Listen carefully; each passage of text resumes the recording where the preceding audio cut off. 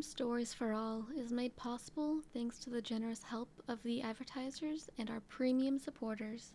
If you'd like to support Bedtime Stories for All, listen ad-free, and get access to the entire catalog plus bonus episodes, then follow the link in the show notes to sign up for Bedtime Stories for All Premium.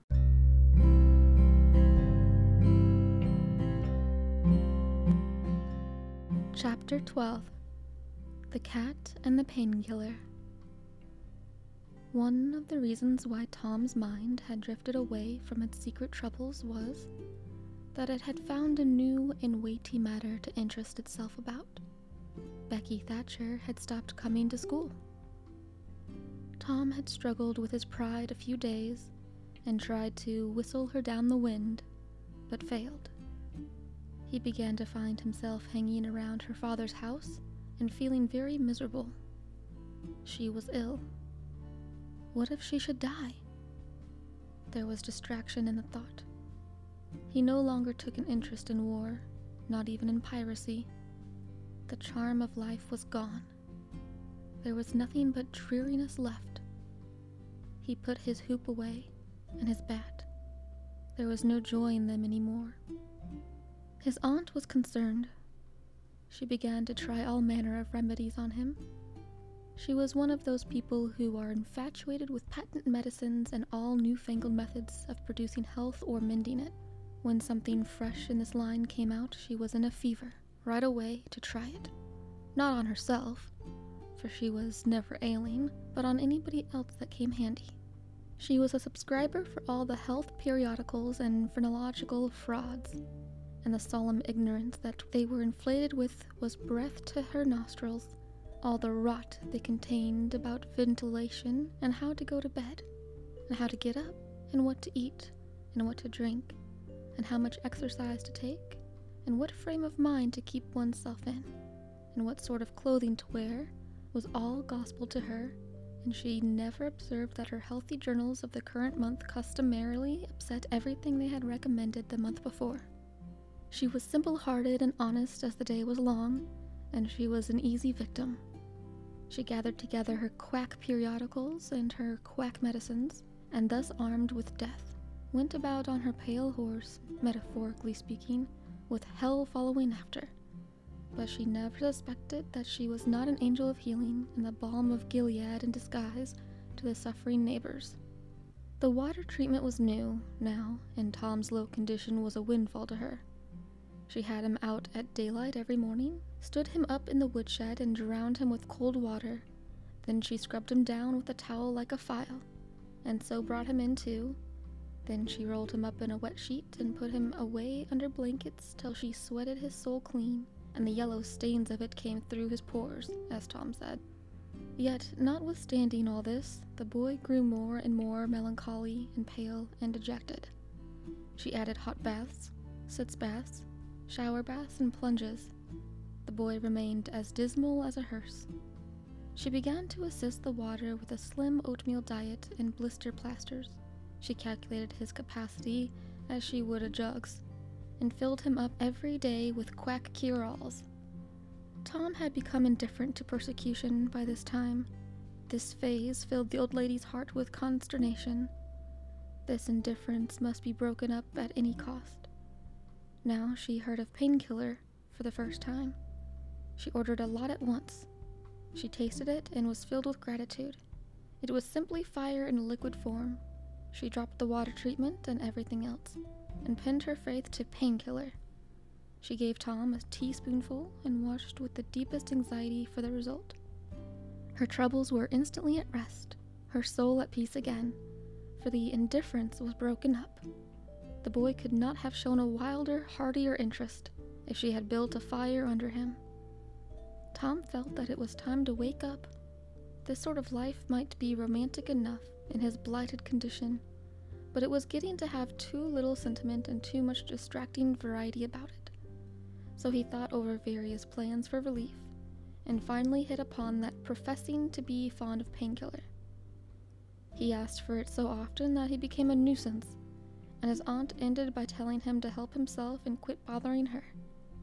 If it had been Sid, she would have said no misgivings to alloy her delight. But since it was Tom, she watched the bottle clandestinely. She found that the medicine did really diminish, but it did not occur to her that the boy was mending the health of a crack in a sitting room floor with it. One day, Tom was in the act of dosing the crack when his aunt's yellow cat came along, purring, eyeing the teaspoon and begging for a taste. Tom said, "Don't ask for it unless you want it, Peter." But Peter signified that he did want it. "You better make sure." Peter was sure. "Now you've asked for it, and I'll give it to you, because there ain't anything mean about me. But if you find you don't like it, you mustn't blame anybody but your own self." Peter was agreeable, so Tom pried his mouth open and poured down the painkiller. Peter sprang a couple of yards into the air and then delivered a war whoop and set off round and round the room, banging against furniture, upsetting flower pots, and making general havoc. Next he rose on his hind feet and pranced around in a frenzy of enjoyment, with his head over his shoulder and his voice proclaiming his unappeasable happiness. Then he went tearing around the house again, spreading chaos and destruction in his path. Aunt Polly entered in time to see him throw a few double somersets, deliver a final mighty hurrah, and sail through the open window, carrying the rest of the flower pots with him. The old lady stood petrified with astonishment, peering over her glasses. Tom lay on the floor, expiring with laughter. "Tom, what on earth ails that cat?" "I don't know, Aunt," gasped the boy.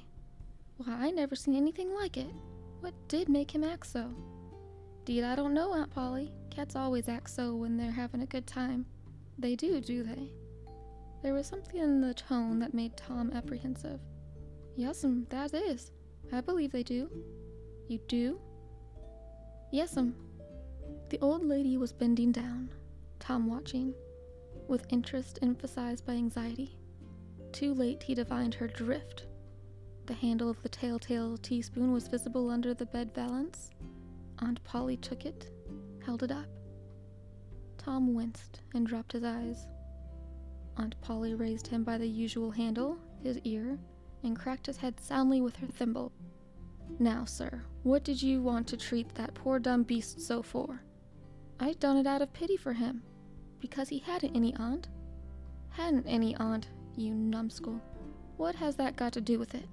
"Heaps, because if he'd a had one, she'd a burnt him out herself. She'd roasted his bowels out of him without any more feeling than if he was a human." Aunt Polly felt a sudden pang of remorse. This was putting the thing in a new light. What was cruelty to a cat might be cruelty to a boy, too. She began to soften. She felt sorry. Her eyes watered a little, and she put her hand on Tom's head and said gently, "I was meaning for the best, Tom. And Tom, it did do you good." Tom looked up in her face with just a perceptible twinkle peeping through his gravity. "I know you was meaning for the best, Annie, and so was I with Peter. It done him good, too. I never seen him get around so since— Oh, go along with you, Tom, before you aggravate me again. And you try and see if you can't be a good boy for once, and you needn't take any more medicine." Tom reached school ahead of time. It was noticed that this strange thing had been occurring every day latterly. And now, as usual of late, he hung about the gate of the schoolyard instead of playing with his comrades. He was sick, he said, and he looked it. He tried to seem to be looking everywhere but whither he really was looking, down the road. Presently Jeff Thatcher hove in sight, and Tom's face lighted. He gazed a moment, and then turned sorrowfully away. When Jeff arrived, Tom accosted him, and led up warily to opportunities for remark about Becky. But the giddy lad never could see the bait. Tom watched and watched, hoping whenever a frisking frock came in sight, and hating the owner of it as soon as he saw she was not the right one. At last frocks ceased to appear, and he dropped hopelessly into the dumps. He entered the empty schoolhouse and sat down to suffer.